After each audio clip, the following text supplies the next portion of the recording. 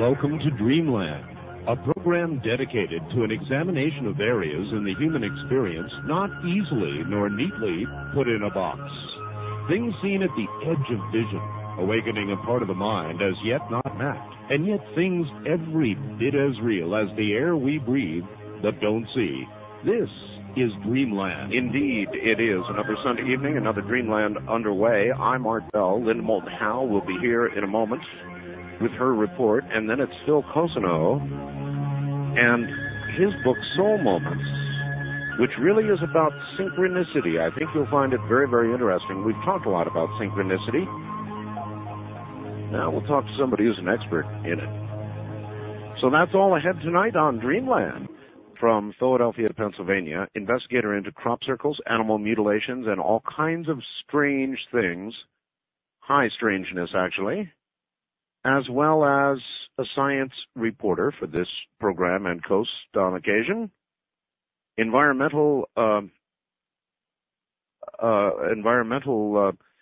documentary producer and award winner for the very same.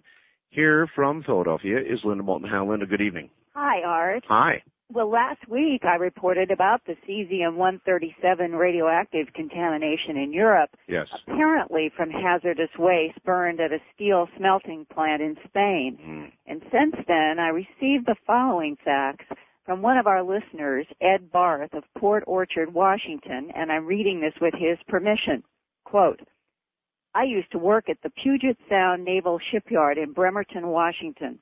There, we were recycling nuclear submarines and selling the steel to America's steel industry.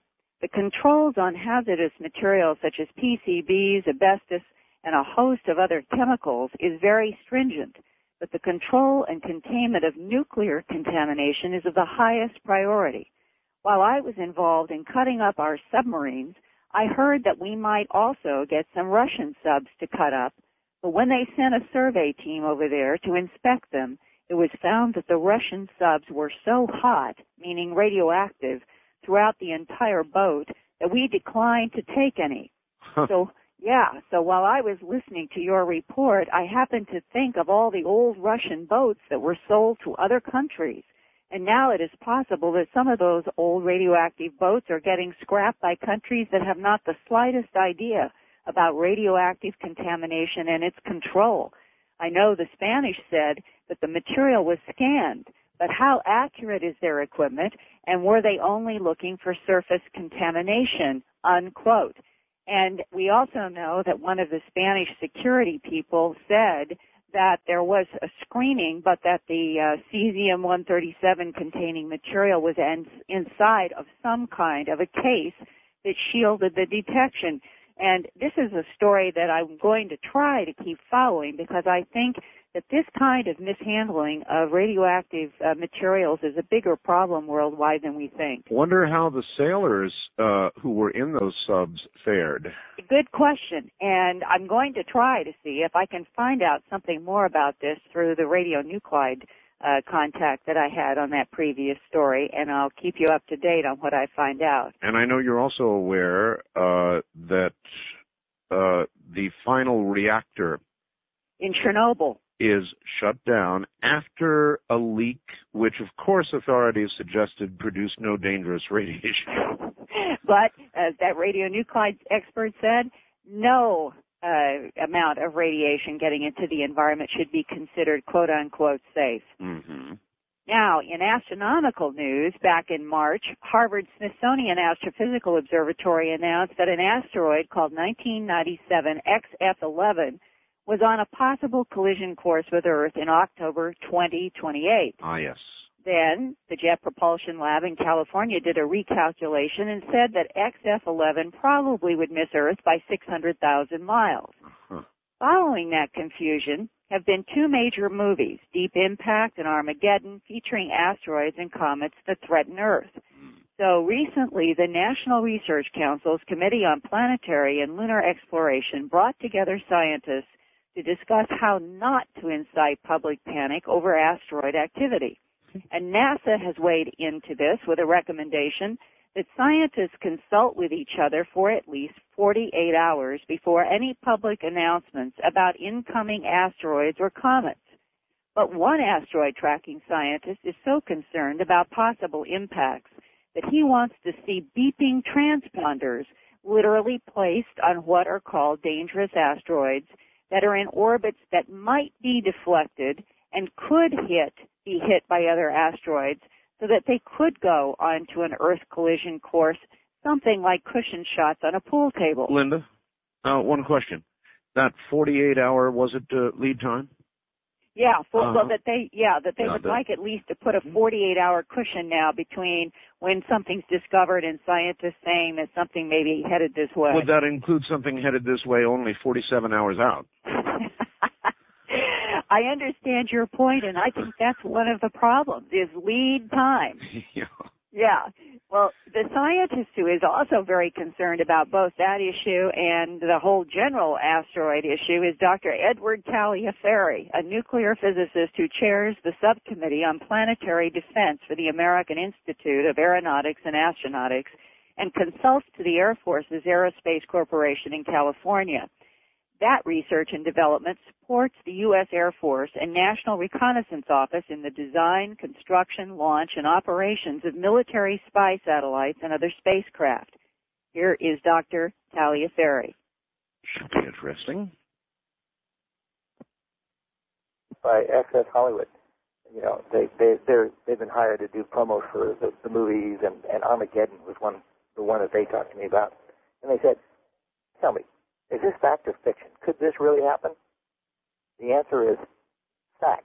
Not only it could happen, it has happened, and it will happen again. Mm-hmm. They love that. They thought that was great. Mm-hmm. They put that on the air.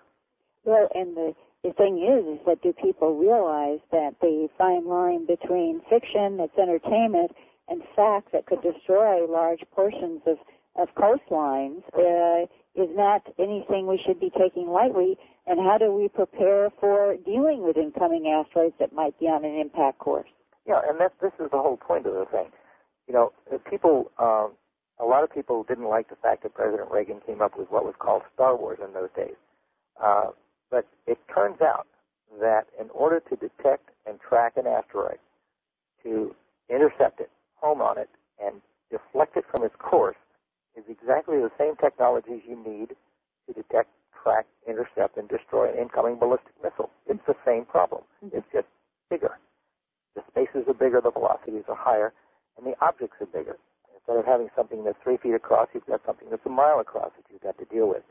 But all of those technologies in the U.S. and to some extent in the Soviet Union have been worked on and refined over the past 10 or 15 years. So if you had come to me 20 years ago and said, Ed, what do we do about that? The answer would have been not much. But today, we really do have the technology to cope with something like that. Well, what could we do with something that was a mile wide? Well, it turns out that a study was done. We've been, I chair the subcommittee on planetary defense for the American Institute of Aeronautics and Astronautics, and we actually spent a year working on that problem, that exact problem. And it turns out that if you catch these things at the right time, you need time. It doesn't really matter so much how big it is or what it's made of. You need time. You need warning time. But if you can catch it 3 or 4 years before it's going to hit, there is a part of its orbit where the object itself is, let me say, most vulnerable. You come up behind it with a nuclear device, a bomb, and you detonate the thing before it touches the object, and you nudge it in its trajectory. And it really only takes a nudge if you've got 3 or 4 years warning. That nudge will be enough to take an object that was going to hit the Earth and move it enough so that it will now miss the Earth. Now, in Impact and Armageddon and what have you, they keep trying to blow the things apart. And that is exactly what you don't want to do.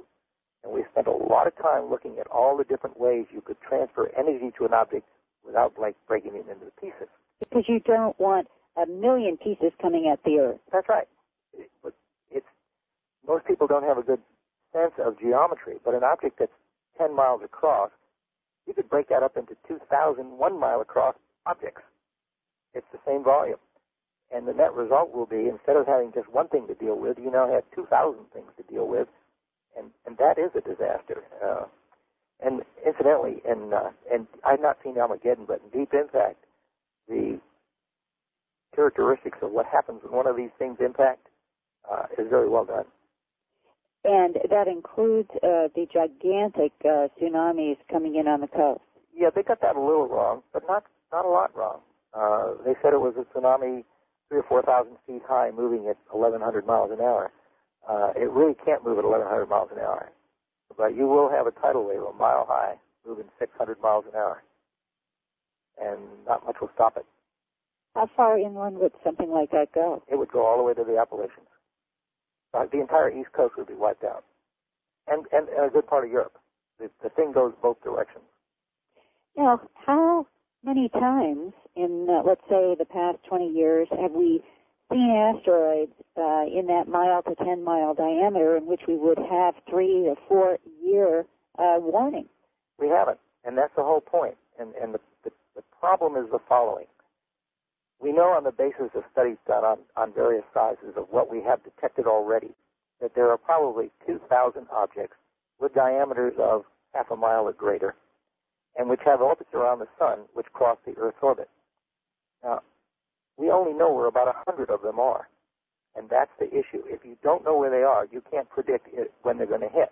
And who's tracking? That's the other issue. It turns out that there's less than a dozen people who are tracking these things. I mean, we're detecting like 10 a year or 15 a year, and if there are really 2,000 of them, you know, that's going to take a couple of hundred years to find them all, and that, to me, that's too long. The dinosaurs didn't have a chance. The dinosaurs were wiped out when an asteroid about 6 or 7 miles across hit the Earth, as well as up to 70% of everything else on the planet died. But we have the technology to find these things and predict when they're going to impact. And we also have the technology now that if we find one with our name on it, we can do something about it. We do have the technology. It has to be focused. You know, we have to look directly at some specific object, but we could do it. You do what we call in the military the shoot, look, shoot. You shoot, you check the orbit, see how it changed. If it still looks like it might hit, you shoot again until you've changed the orbit enough that it will now miss. That's why warning time is so important. It's important that we find these things very quickly. I'd like to see them all determined within the next 10 years. And incidentally, we should do this with the asteroid was called 1997 XF11. Mm-hmm. We should send a rendezvous satellite spacecraft to 1997 XF11. We should take a look at it. We should find out what its composition is. We should put what's called a transponder on it so that we can track it very accurately over the next 20 or 30 years and make sure that it isn't going to hit the Earth. My feeling is that we need to do that with any object that we identify that is potentially a threat. And this requires a little bit of background. If you, most of the asteroids that we know about, the debris that's left over from the early formation of the solar system, and most of those things are in orbits between Mars and Jupiter. Very benign orbits, no threat at all. But something perturbs them out of that orbit and sends them in towards the Earth. Those are the near-Earth objects, the things I'm talking about that are dangerous, the 2,000 objects that are dangerous. Whatever it was that perturbed them once could perturb them again. So the fact that you now have determined that 1997 XF isn't going to hit the Earth is no guarantee that something might still perturb it and change that. Just like playing billiards and something else hits it. That's right. And so my position is, first of all, you've got to find them. We've got to find the other 1,900 of these things, determine their orbits, and if there are any which are potentially threatening, candidate threatening, then you go to them. You look at them, see how big they are, see what they're made of, and you put a transponder on them so that you can track them. I mean, it just makes sense. In addition to his concern about tracking potentially dangerous asteroids, Dr. Taliaferri says the Defense Department is working around the clock to change hardware and software in its many computer systems before the years switch to 2000 and those zeros turn off the computers. But this 2KY problem, as it's known, isn't the only shutdown problem. So is the number 99, according to Dr. Taliaferri, 6 months from now, as we celebrate New Year's Eve to New Year's Day, other software and hardware could shut down as well. When banks started discovering software and computers, most of their stuff was programmed in COBOL. That was 30 years ago. And whoever thought, well, surely in 30 years we're going to replace this software with something better, newer, faster. But the software worked and it kept working, so why not keep it? A lot of programmers in COBOL, for example, use the numbers 99 to signify the end of a file, meaning work is done, shut down. Uh-huh. So it isn't just 2000. There are problems with getting over the 1999. Mm-hmm. Banking, I think, is going to be a real problem. You're going to find accounts disappearing and all kinds of peculiar things happening. And so what could people do to protect their own financial arrangements about these sort of things? I would keep hard copy records of everything. In other words, if I have a bank account, I would keep a hard copy record of the number and how much is in it, Mm-hmm. so that the next day you can go back to the bank and say, look, this is how much I had in the bank Right. as of the 30th of December.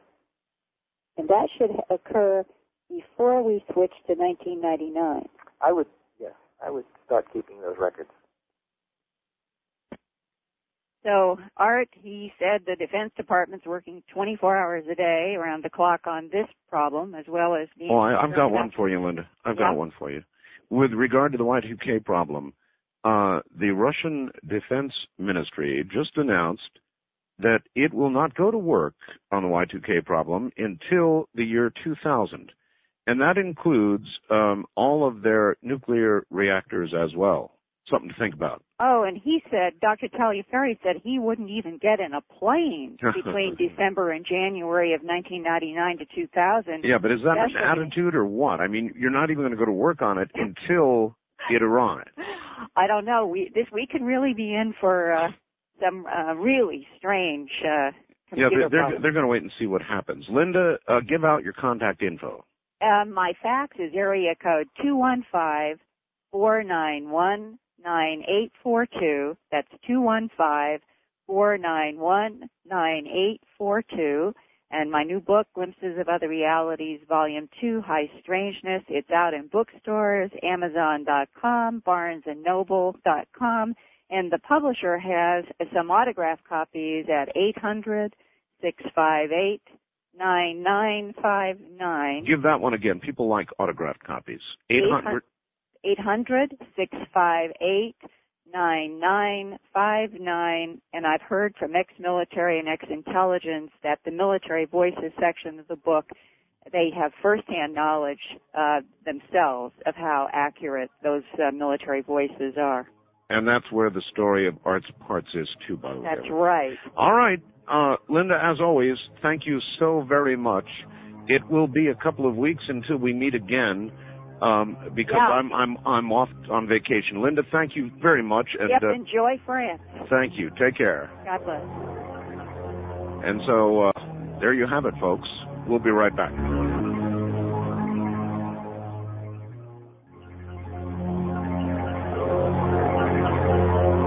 From the Kingdom of Nye, this is Dreamland with Art Bell. Indeed, it is. And Phil Cousineau, who has written a book called Soul Moments, Marvelous Stories of Synchronicity, something we've talked about so many times on this program, synchronicity, will be my guest coming up in a moment. Well, Phil, welcome to the program. Thank you much. It's a real pleasure to be on. You, I take it, are in the Bay Area. In San Francisco on a beautiful twilight afternoon here. Indeed. Well, glad to have you. And prior to your coming on tonight, we were talking with Linda Moulton Howe, who is an investigator for us, a science advisor investigator.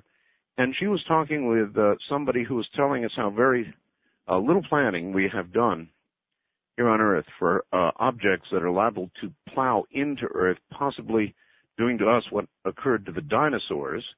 And the only reason I mention that is because there is a great deal of synchronicity involved in what Hollywood does and then what seems to occur in real life.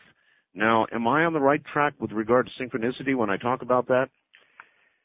That's an unusual way to get into a subject I thought I knew pretty thoroughly. That's great. I have worked, as you mentioned, in the film industry the last 15 years or so, and it's pretty common knowledge that there's something called the zeitgeist. Remember that old German word for the spirit of the time? Spirit of the so that every time a very popular movie comes out, we see that there is a rash of lawsuits from young screenwriters around the world saying, wait a minute, I was writing a script about a young boy who's a victim of divorced parents who meets an extraterrestrial. And then, lo and behold, I look up and a movie comes up from Steven Spielberg. Obviously, he overheard one of my conversations in a cafe in Los Angeles, right? Yeah, and took it all from me. So without paying me a cent. That's right. But I would like a cut of the profits. But instead, it's minds thinking of the same thing at the same time, roughly. The winner being the one who really does think of it first, I guess, or puts it in practical use. Right. Well, your listeners will probably have many examples of this in their own life, but a French writer named André Gide wrote years ago that what is most personal is universal.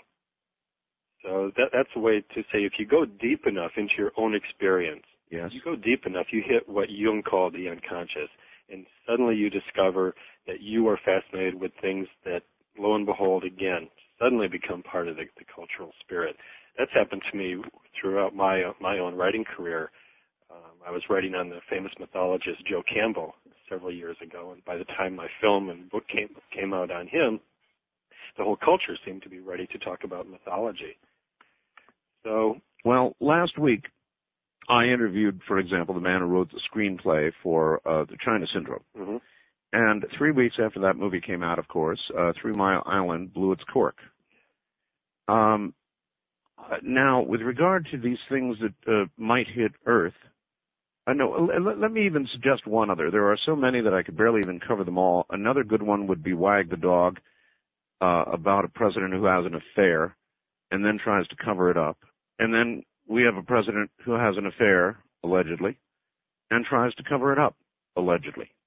That seems just too coincidental. Right. But if all of this is true, and there is some sort of mass consciousness, the collective unconscious that is producing this, then I'm very worried about deep impact in Armageddon.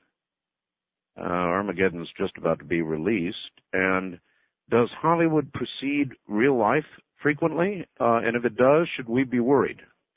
Well, there are two different issues here. First, there is such a thing as coincidence, which, generally speaking, tends to be random.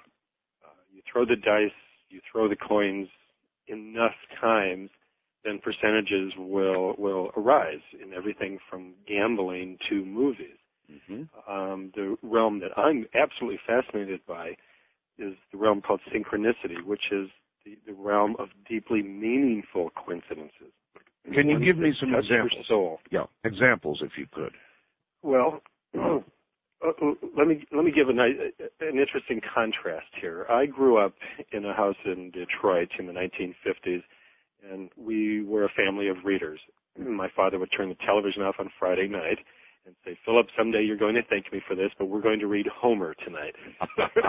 Right? And years later, sure, I credit him and I thank him for doing that. But besides reading the classics, I think my dad, with his love of jazz and so on, wanted to bring a little syncopation into it.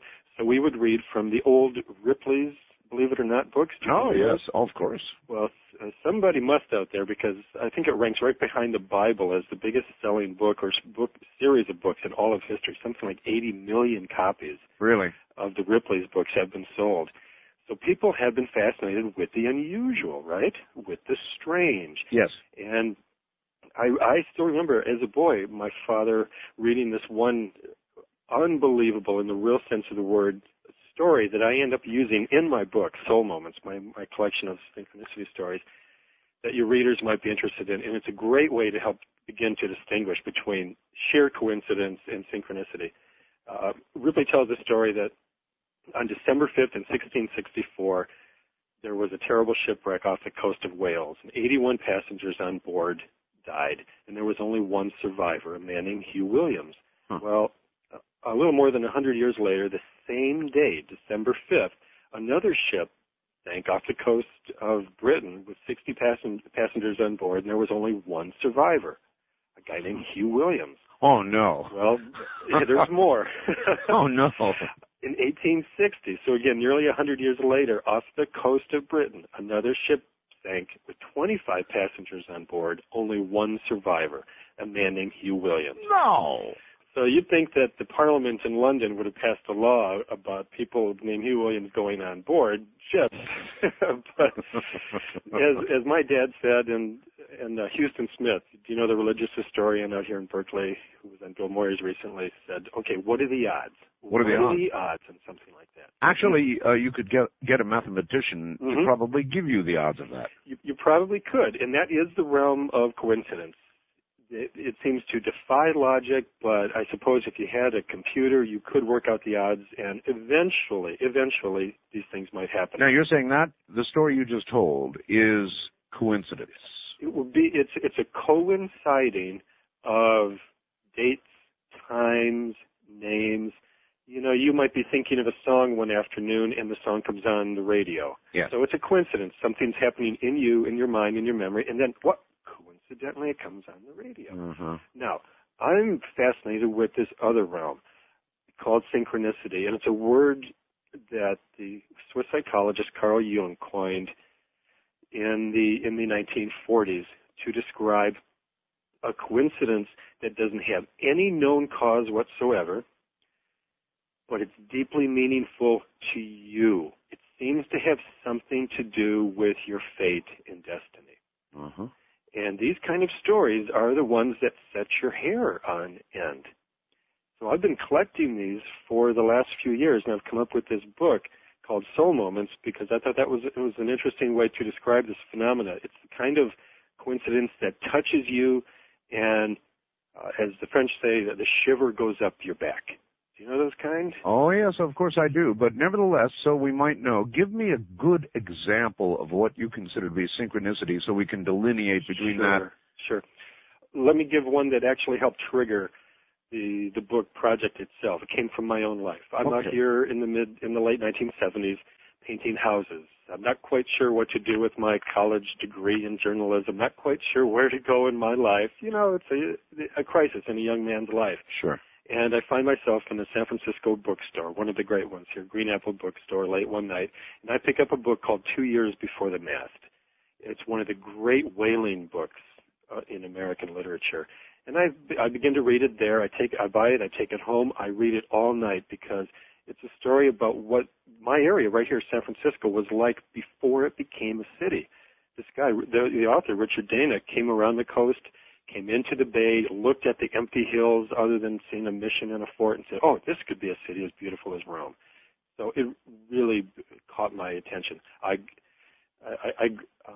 go to the painting site the next day and I tell my friends at the construction site about this book. You know, I'm a proselytizer for books, right? So I say, you have to go out and read this book or you can't call yourself a dyed-in-the-wool San Franciscan.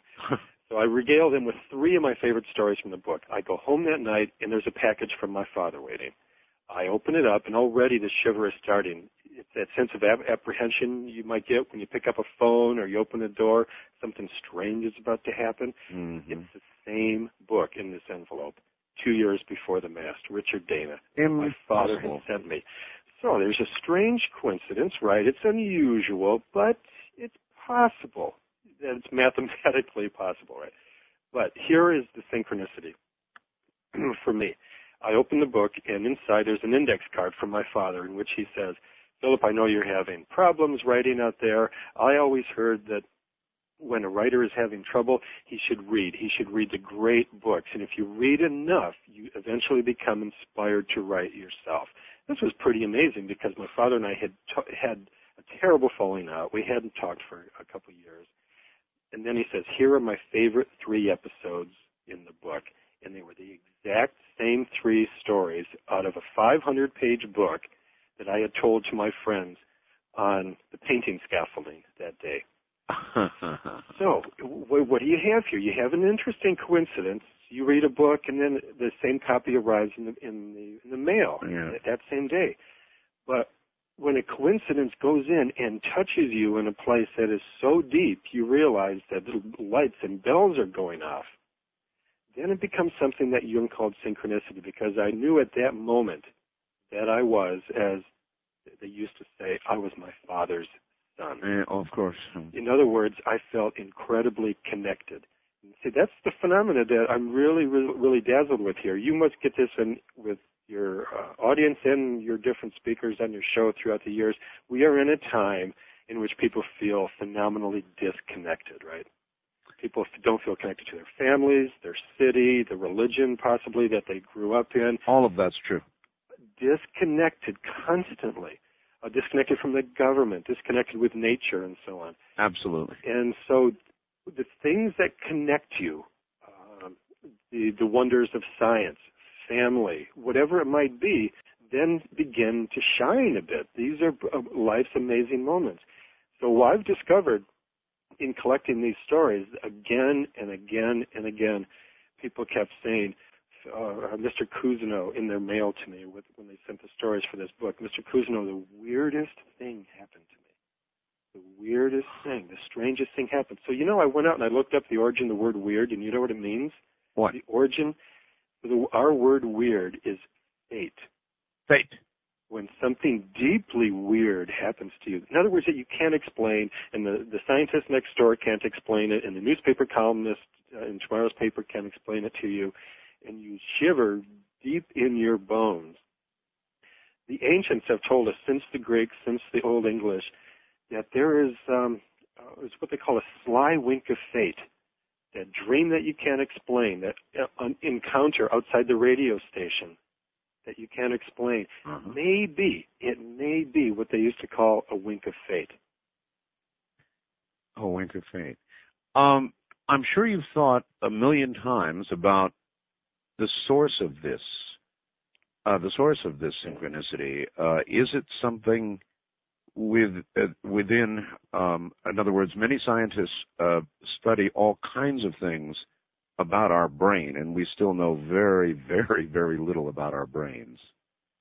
So where does synchronicity come from? Is it a force external to, or something generated from within? Well, beautiful question, and I'm still wrestling with it even after a few years in this book, and I've come up with a couple of things. You've probably heard the notion of the Gaia principle. Yes. And this is the idea that the entire Earth is alive. It's not just human beings and dogs and cats. The entire world is alive. Yes. And this was commonly believed by all cultures up until right around the European so-called Enlightenment. And there are moments when you feel that the world is alive and you feel connected. Sometimes it's called the web of life. Fritjof Capra, the great physicist, has just written a beautiful book about this called The Web of Life. In moments when you're truly awake and you're not a sleeping robot in life, when you're truly awake, you feel connected, to the past and maybe even to the future if you're uncannily sensitive. And so there's an argument to be made that synchronicities are happening around us all the time. And it's in those moments when we wake up. You may have a dream that shivers you so much that you are very much awake for the next few days. Now, this is a good segue for me to go to my friendship with Joseph Campbell, who your listeners may remember was the famous mythologist. He was in The Power of Myth years ago with Bill Moyers. His books on mythology have inspired, according to the people I know in Hollywood, 6 or 7 of the top 10 films of all time. Wow. Because so many screenwriters, when they're going to write, like we talked about with E.T., a story that is attempted to be universal, it really helps to go back and know the myths, the legends, the fairy tales. As they say, there are only 2 stories in the world. A stranger comes to town and a man goes on a quest. So once you begin to know the treasure trove of stories, it helps you in life. Yeah. Anyway, 10 years ago, I'm working on a film about his life called The Hero's Journey. And we're filming at his house out in Honolulu, Hawaii. And my partners on the film finally got to the question that's become a bumper sticker in certain parts of America.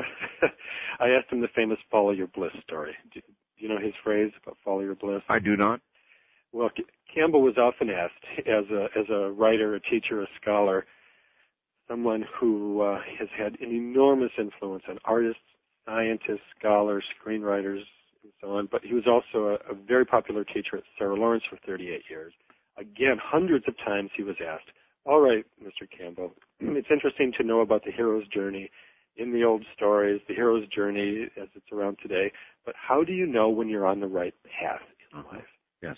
So Campbell, his favorite answer I got on film out in Honolulu was that you should follow your bliss. And by bliss, that means not your fun, not just your immediate gratification, which, the whole culture is famous for right now, but the deepest fascination of your life. Not the one your father said you should be following. Oh, I believe that. I believe that completely. If you follow that sense of bliss, then doors will open where there were no doors before. And if you get into look at literature and the whole realm of stories, you get this constantly. You get in the Rocky movie with Sylvester Stallone. You follow that dream, and the coach arrives, for example, just to use a contemporary example. Anyway, I got Joe on camera about this. It was a beautiful, very passionate answer that he gave me. And then it occurred to me to ask him about synchronicity. Uh-huh. And just as I'm about to ask him, we run out of film. No, this is one of those moments. I knew I wasn't going to get it again, so I'm feverishly gesturing towards the film crew. Put more film. But it takes time. I had to ask him anyway. Joe Campbell, this synchronicity, this realm of wonderful coincidences, have anything to do with the hero's journey or following your bliss? And he gave me one of those looks, Art, that a filmmaker is always longing for. It was a question he had never heard before. And he leaned forward and he says, synchronicity is the confirmation that you are on your right life's path. Wow. All right, that's a great place to hold it. Stand by, Phil. We'll be right back. This, of course, is Dreamland.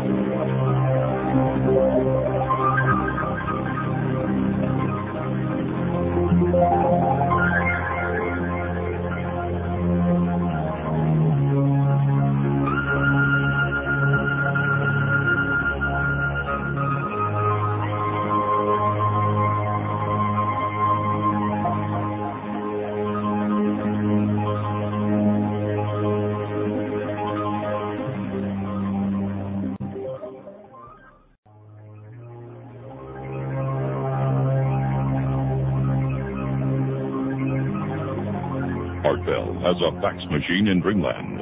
The number is area code 702-727-8499. Please limit faxes to 1 or 2 pages. Now, here again is Art Bell. Well, good evening, everybody, or good morning, depending on the time zone when you're hearing this. It's Dreamland from an area near what pilots call Dreamland. This is Dreamland. Phil Cousineau, the subject synchronicity, really fascinating, and I've got a story. If that's what synchronicity is, I've sure got a story. We're talking about synchronicity and how it differs from simple or even not so simple coincidence. Here once again is Phil. Phil, welcome back. Thank you much.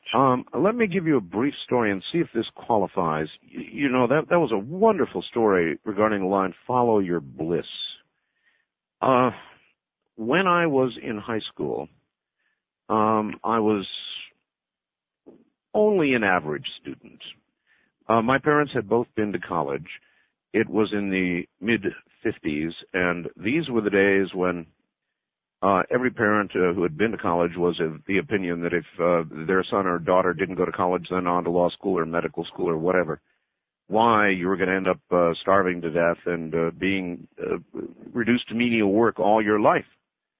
And I didn't want anything to do with it. I did take some college, but I didn't enjoy it.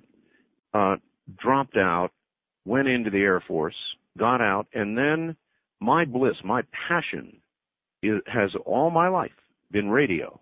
And so for 20 years, I was in radio, moving around, starving to death, got out of radio finally, fed up with it, said I can't do it anymore. I got a wonderful job with a large corporation, had a whole department of people under me. Then one day, but I was bored. I hated it. Then one day a radio station came to me and said, hey, we've heard you did some talk radio. And they said, come on, do a little part-time talk radio for us. And I was sucked back in. That was the end of it. I took many thousands of dollars of a pay cut. My wife at the time thought I had lost my mind to go back into my passion, radio. And when I did, kaboom, here I am. Now, is that following one's bliss? Absolutely. You felt dry and inauthentic in the other job, right? That is absolutely correct. I had money, but not happiness, not bliss.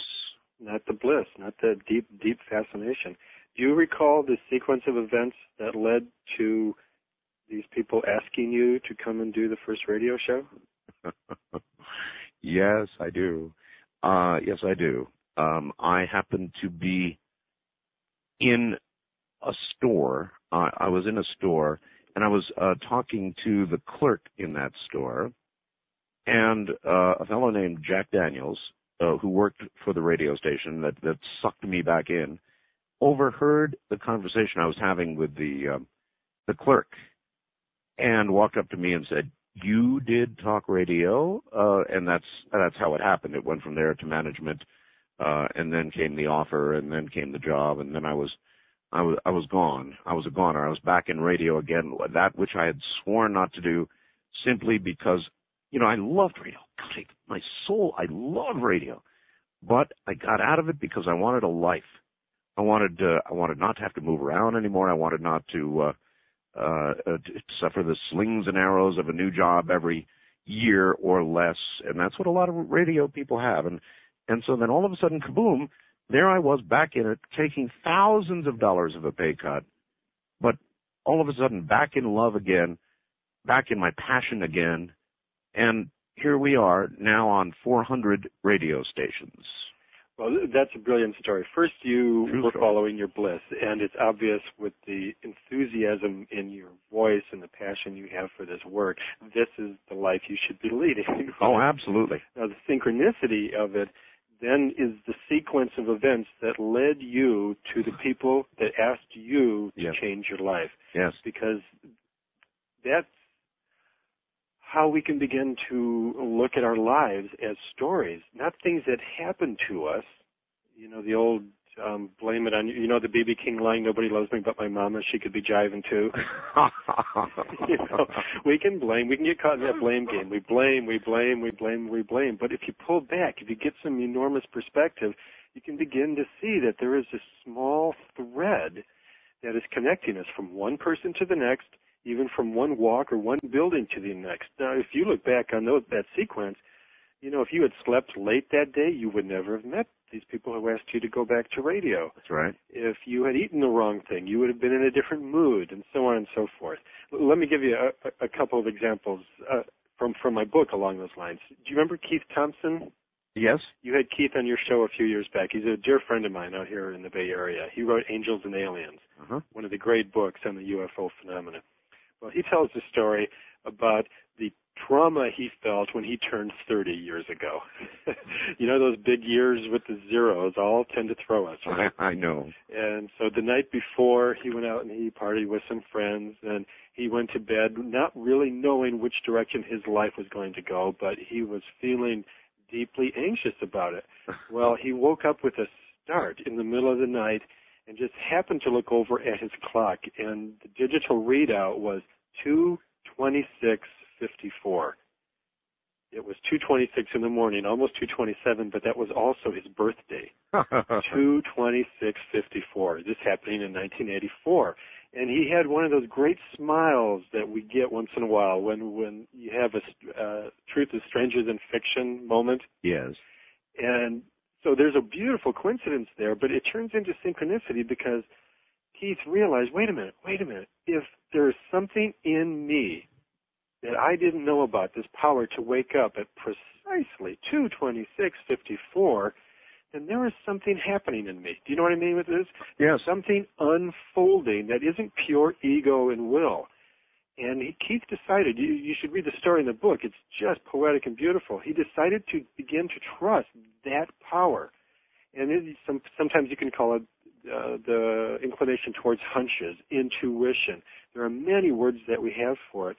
But it's that kind of feeling that allows us to seize the moment, as they say, or seize the day. Even against all odds and against all reason. Going back to my story, recalling that I was in a job which, I had a great department. I had built this cable system and all the head end and microwave gear and all the rest of it. I had all these people working for me. I had benefits you couldn't believe. I mean, it was the job, for Times Mirror Corporation, as a matter of fact. Mm-hmm. And I threw it all away. I threw it all away on a synchronistic moment.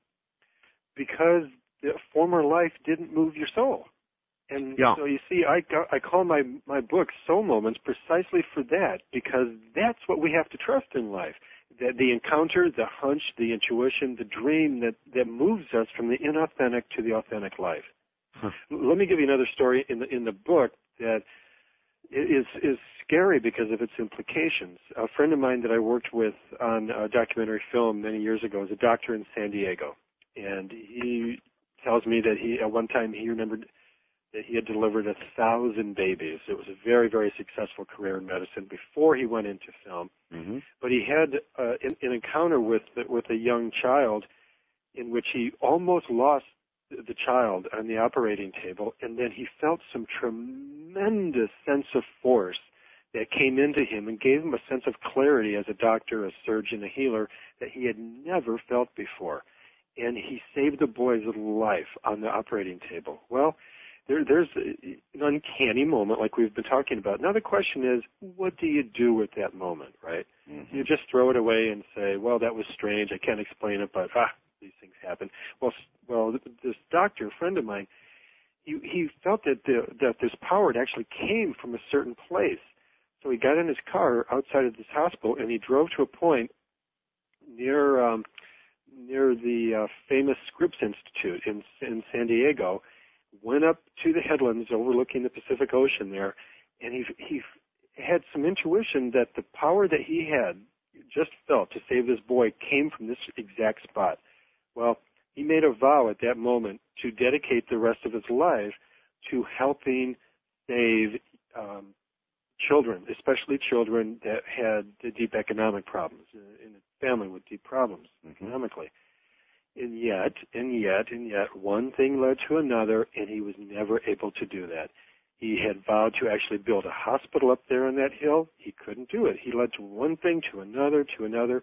Well, years later, who's the man who discovered the polio vaccine? Salk, right? Dr. Salk. This doctor in San Diego became friends with him, and Dr. Salk at one point sought him out and said, I want to take you to a spot that I think I want to build my hospital. Oh, no. And went to the exact same spot that the man, my friend, writes about in my book.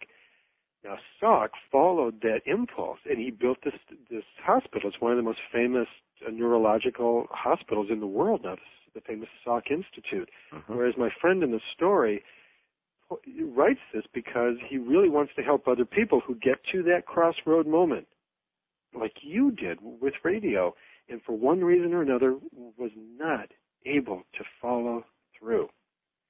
So you've got a kind of shadow synchronicity as well, right? Where the coincidences begin to pile up and you follow these amazing intuitions. But as always, because life is sometimes like a movie, right? It's like the hero at the climax moment of the story. What do you do when the chips are down? What do you do in that crisis moment? If you follow through, I think you get this sense that the ancients always talked about of destiny unfolding. And if you don't, it's like living in someone else's life. Well, when you look around you, Phil, perhaps we can discuss this. If you look at the world of successful people and the world of people who are almost inevitably failures in whatever they endeavor to do turns out wrong. Life is nothing but one fork in the road after the other, one decision after the other. And if you listen to yourself very carefully, you make the right decisions and things turn out well. If you don't listen to yourself, inevitably you make the wrong decisions and everything goes wrong. And for some people, they listen. For some people, they don't. And that seems to be the dividing line between those who are successful and those who have failure and tragedy. Beautiful, beautiful. I love that phrase, life is nothing but one fork in the road after another. Well, that's what it is. Dr. Jung, who coined this word that we keep mentioning, synchronicity, felt that they tend to occur right at crossroad moments. Mm-hmm. So you were really humming here with this.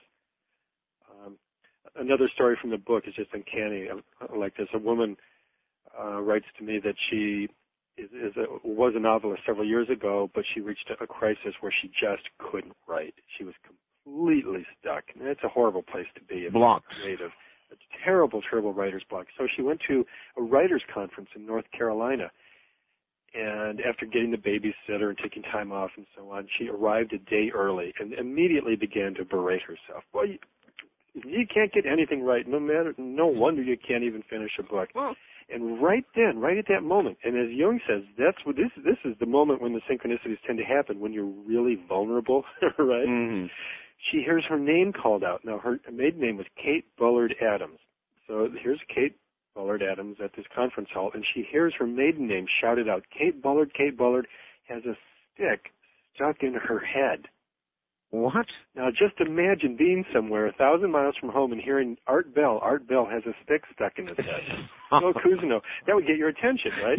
Yes, it would. Uh-huh. So she jumped up from the couch that she was sitting in, and she looks over and she sees that two young teenagers have carried in a teenage girl who's had an accident on the conference grounds, and she fell and she had a stick poked through her head. Oh, my God.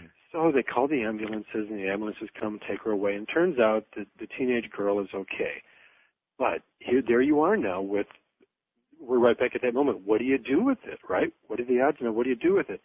And Kate Bullard writes that for years she couldn't get this incident out of her head because she knew it was more than a coincidence. But she didn't know that it had a name. She found out these things are called synchronicities, so she kept playing with it. Stick stuck in the head. Why does this bother me so much? And then she got it. It was as if she was stuck in her head.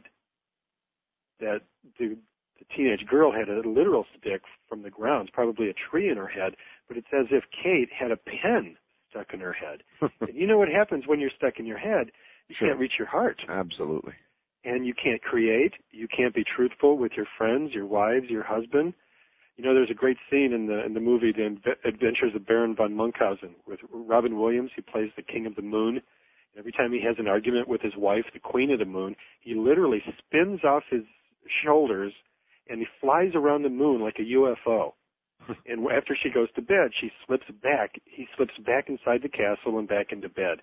It's an incredible image for the mind-body split. Mm-hmm. There is another category that I don't understand, mm-hmm. and this would be people who are eminently successful, mm-hmm. but extremely unhappy. Mm-hmm. Now, there's a program on CNN that runs, it's called Pinnacle, that profiles people who are at the top of their game, whatever it is. And they profiled the man who owns CNN. And they talked to him for, a good half hour. And then at the very end of the interview, they asked him what it's like to be so successful, to own baseball teams and news networks and so forth and so on. And he said, it was one of those moments you talked about. And he just laid back and thought about the answer for a little bit. And he said, success really is kind of an empty bag. Wow. In other words, he'd made all this money, married to a famous actress. We all know who we're talking about here. Mm-hmm. And yet he was unhappy. Success, having all of this, he's asking himself, what does it mean? Doesn't mean anything to me. Doesn't make me happy.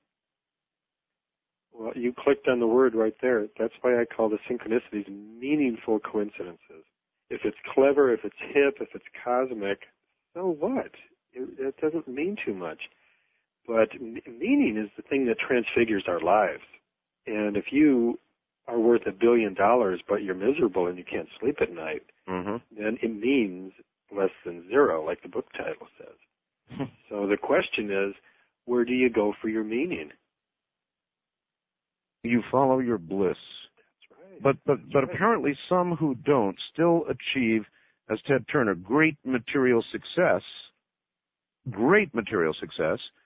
and that would seem to be the exception, because those who don't follow their bliss rarely do, and yet here are a few who achieve it, and even though they get to it, it somehow, I guess, in their heart, their soul really wasn't what they wanted, and so they're not having any fun with it. I subscribe to Albert Schweitzer's maxim. Remember Schweitzer, the humanitarian doctor in Africa? Of course. He said something quite beautiful I've thought about many times through the years, that if you are in doubt about where your happiness or your meaning lies, try being in service to the world. All right, hold it. In service, you can find happiness. Hold it right there. From an area near Dreamland, this is Dreamland. Now to Phil Cousineau. Phil, here's an interesting fact sent by Dusty. Let me read the whole thing to you and see how you react. Art, in the Midwest, one person hit the state lotto not once, but 3 times over the years. The experts said the odds of this are 1, followed by a string of zeros that would stretch to the moon. This case was investigated and cleared by officials, yet another winner dreamed she planted 6 carrots. On each carrot, she saw a number. She promptly played the numbers and won that state's lotto. This was the first and only time she had ever played the lotto. Are these things synchronicity or coincidence? Wonderful synchronicities. I love it. You brought that up. One way to distinguish between the two is that a synchronicity is kind of an outside world echo of something that happens in a human being. So, for example, I'm walking down a street in one of my favorite neighborhoods in Paris, talking about a friend I haven't seen in 25 years, and I look down and he's sitting right there at a cafe table.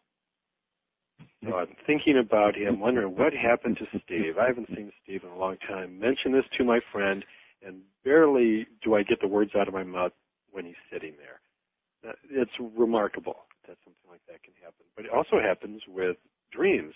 I have a story in my book about a woman named Catherine Van Horn out here in the Bay Area, who dreams one night that she's driving with her children and 2 kids from their school in the carpool, and suddenly it's as if she's driving on square wheels. And she wakes up in the morning thinking, square wheels, what the heck could that mean? But it was so visceral, she couldn't get it out of her mind all day.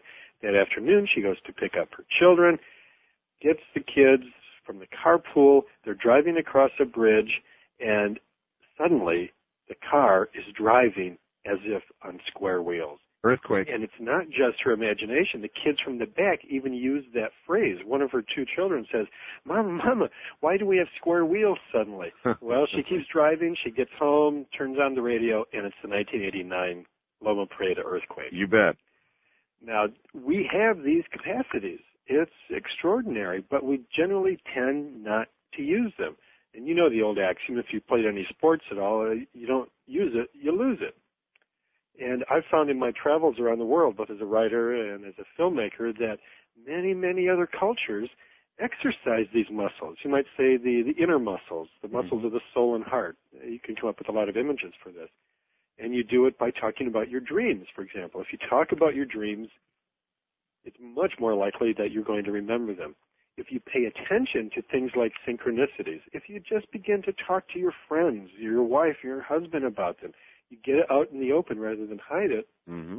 My experience, my own life, and those are the people I know who I'm in contact with about this in the book, they say it's something like serial synchronicity. You begin to talk about it, and it happens in front of you. Let me give you an example of this. Recently, I was teaching at Esalen Institute out here in Big Sur on the coast, and this was a workshop with David Darling, from a wonderful cello player, and another couple of friends, and we're talking about modern myths.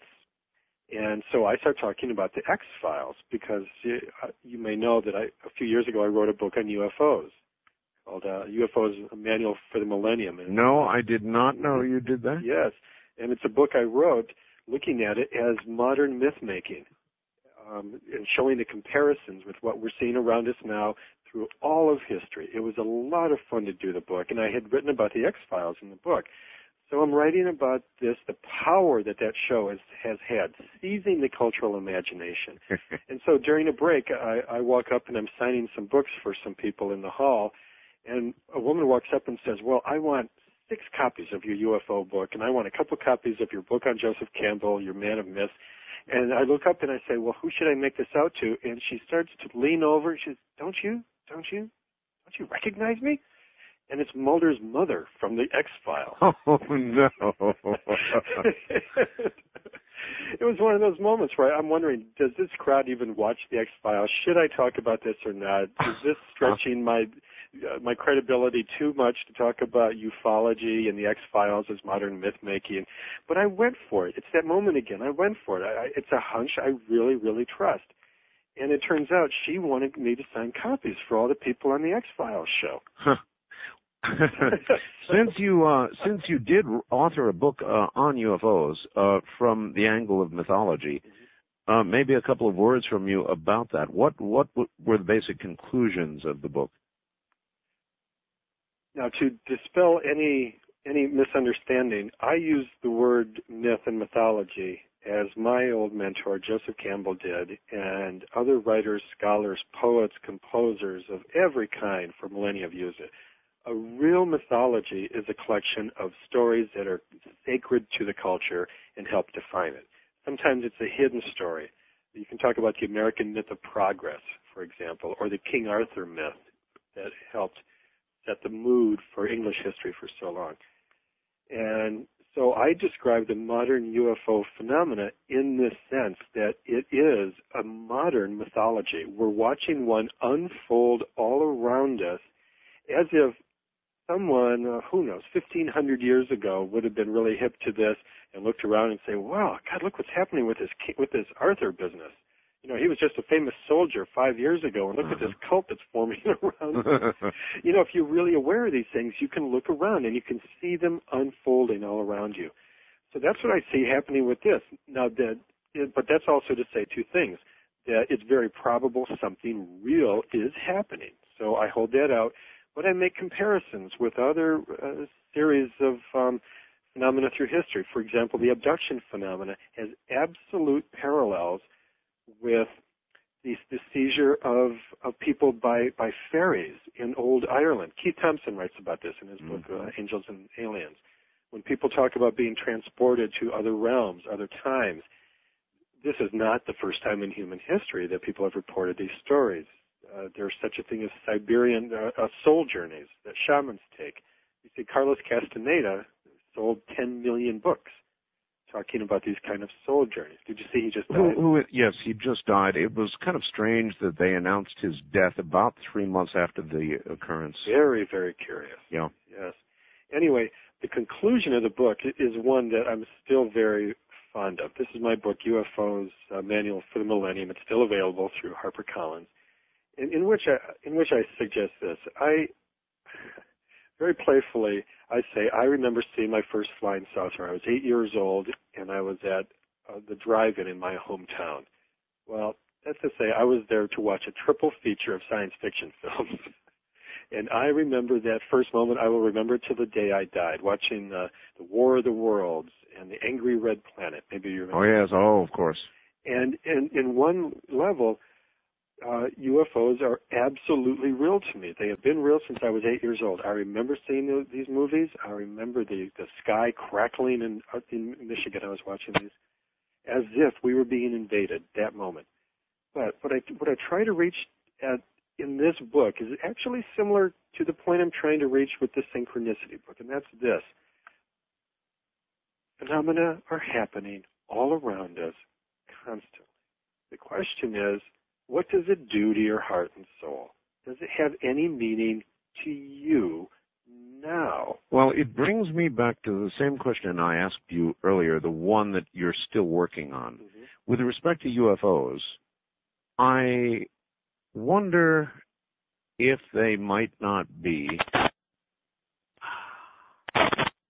from us. Mm-hmm. Our brains are capable of incredible things, and I am not suggesting that people don't see these things, nor am I suggesting that they are not actually photographed, because they are.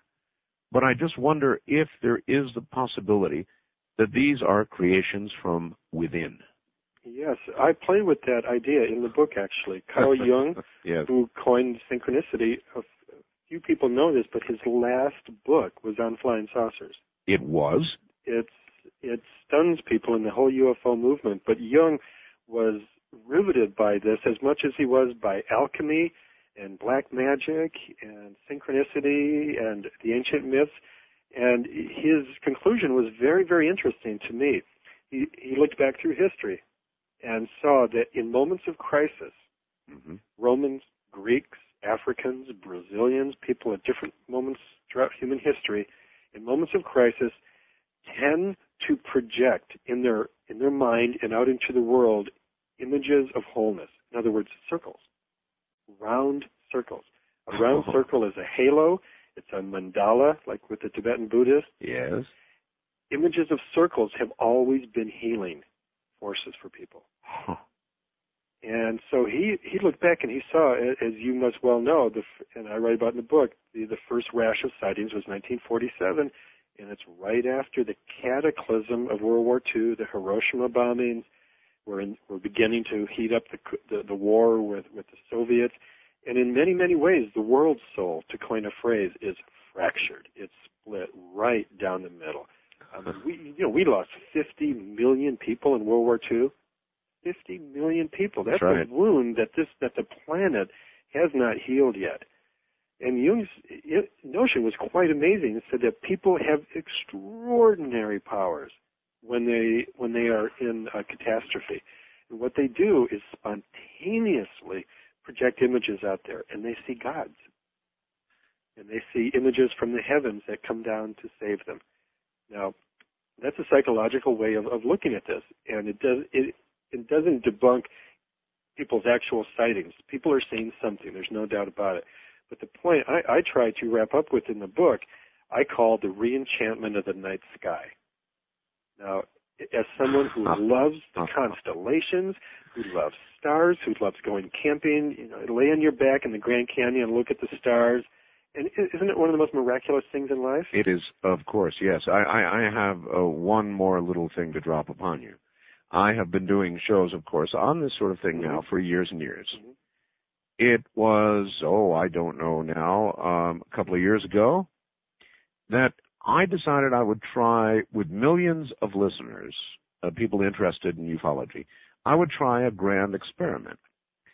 And so I suggested to the audience that we all concentrate, or as many as I could talk into it, concentrate at a specific time, asking whoever it is up there to show themselves in our skies, over a major city somewhere.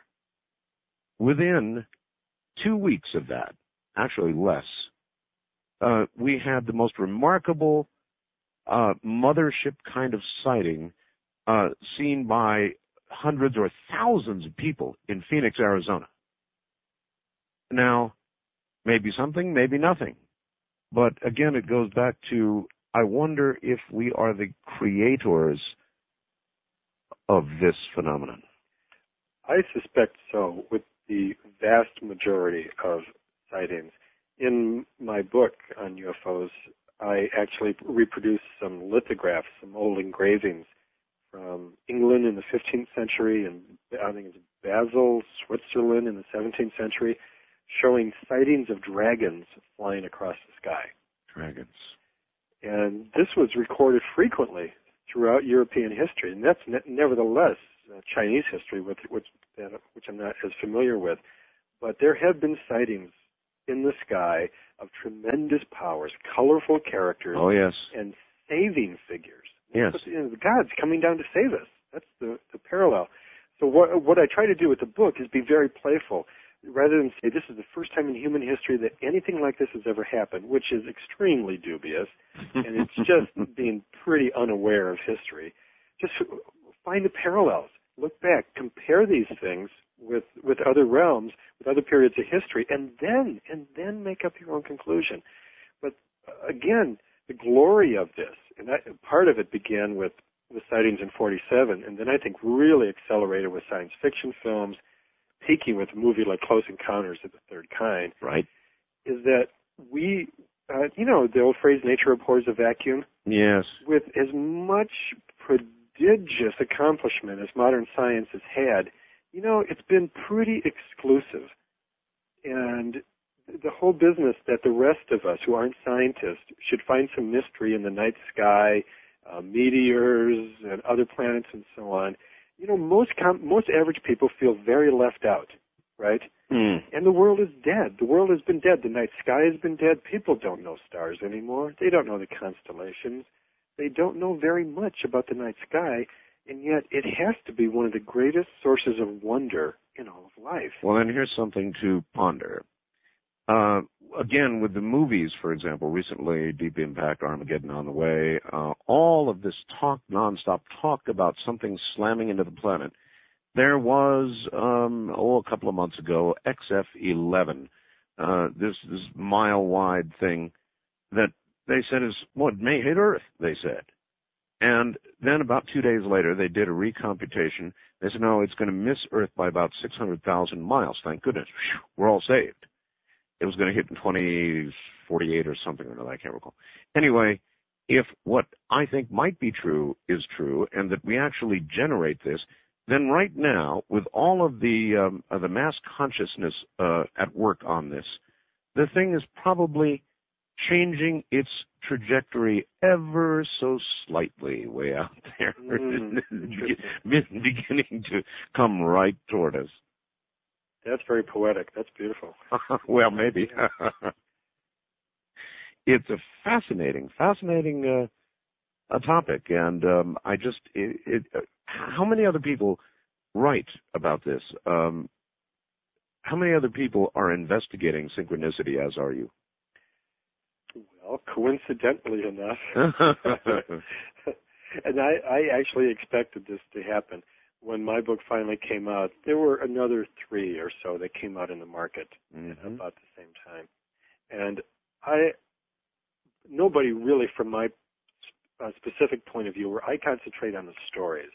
There are physicists who are writing on this now, and they're talking about warps in time and space, which is one reason why this can happen, or space-time foam, or some friends of mine actually asked the physicist Stephen Hawking, a question for me recently. They had dinner with him, and they asked him for me about synchronicity. And he deliberated on it for a while, as you might imagine he would. Mm-hmm. And he finally said, well, it may be an example of what I am believing now is a power for human beings, and that is remembering the future. Mm-hmm. Isn't that a beautiful phrase? Yes, of course.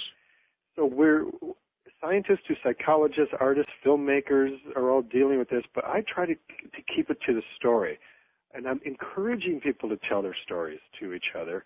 And when that happens, you begin to notice, I think, much more clearly what's really unfolding in your own life. And you can then you're hip and you're aware if you're at a moment like you were when someone offers you a job to go back to radio. What then? If you've fallen asleep, then you don't make the right decision. That's right. What then do you consider the nature of time to be? Have any conjecture? I spent some time in Southeast Asia years ago, and they have a wonderful phrase called rubber time. Uh-huh. That time expands and contracts, folds back on itself. Einstein was once asked to explain relativity, and he said, well, it's like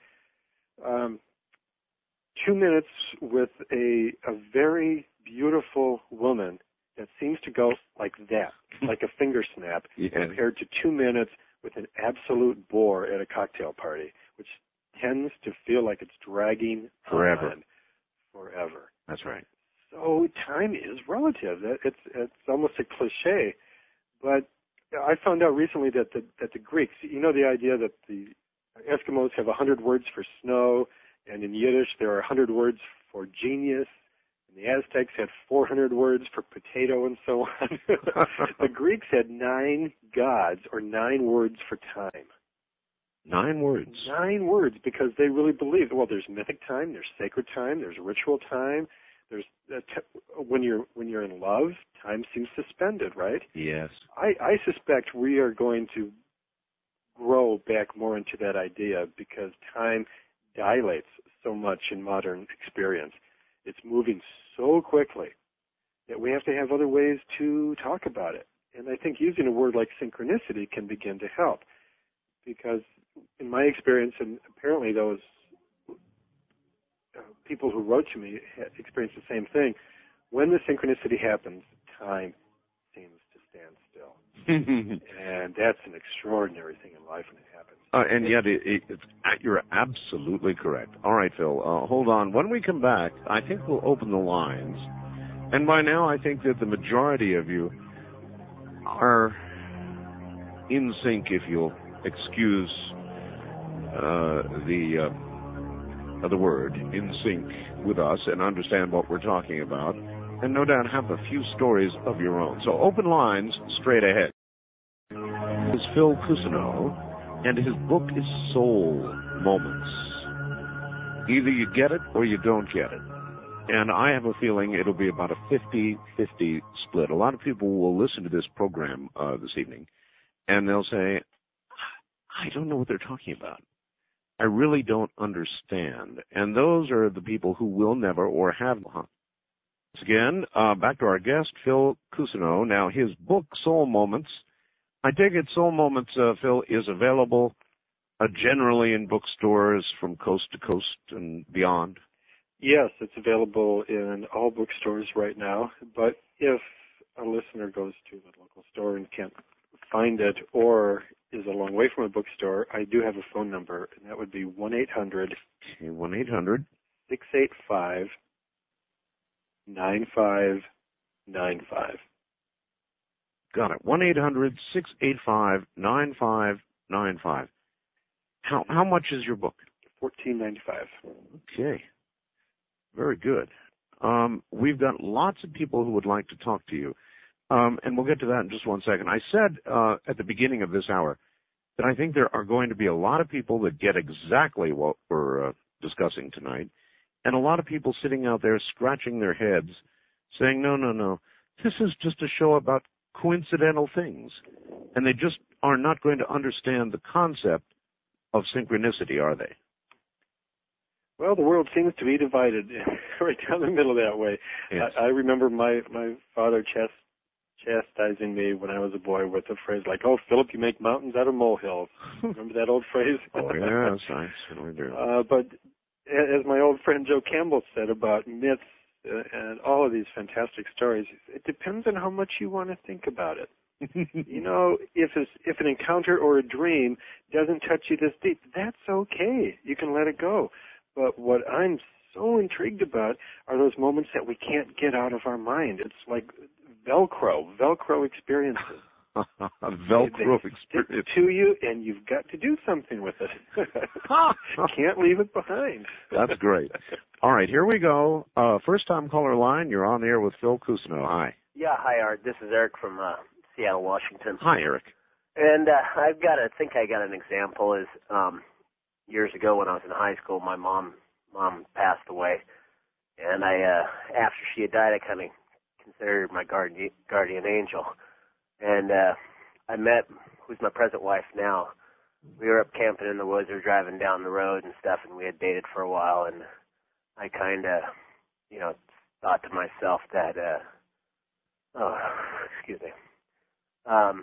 was thinking, if I should marry my wife, Mom, let me see some deer around this next corner. And that very next corner I come around, there's a band of deer, about 12 deer, and they still crossing the road, and I had to stop, and they come up, and they were on the side of the hill there, and and they all just kind of stopped and they looked. And, talk about your hair standing up on the end of your neck. I do understand. Phil, into what category would you put that? Love synchronicity. I was quite surprised at the proliferation of animal stories as they came to me by mail, through the fax machine, by email, and so on over the last few years. Probably 20% of the stories that have come my way and are in my book have to do with animals. So I thought about this for quite a while. And then I remembered something again. My old mentor, Joe Campbell, said that throughout human history, animals have been used as messengers in stories. The animal appears, a sly fox, a band of deer. Deers are enormously important in mythology all around the world. Just one important question, caller. Yeah? Did you propose? Yeah, I didn't tell her about it for a while. I kind of let it go, and I think it was about 8 months after that I actually made that decision, and we've been married for a while. I got a 4-year-old daughter, and everything's fine. All has gone well. All right, remarkable story. Thank you.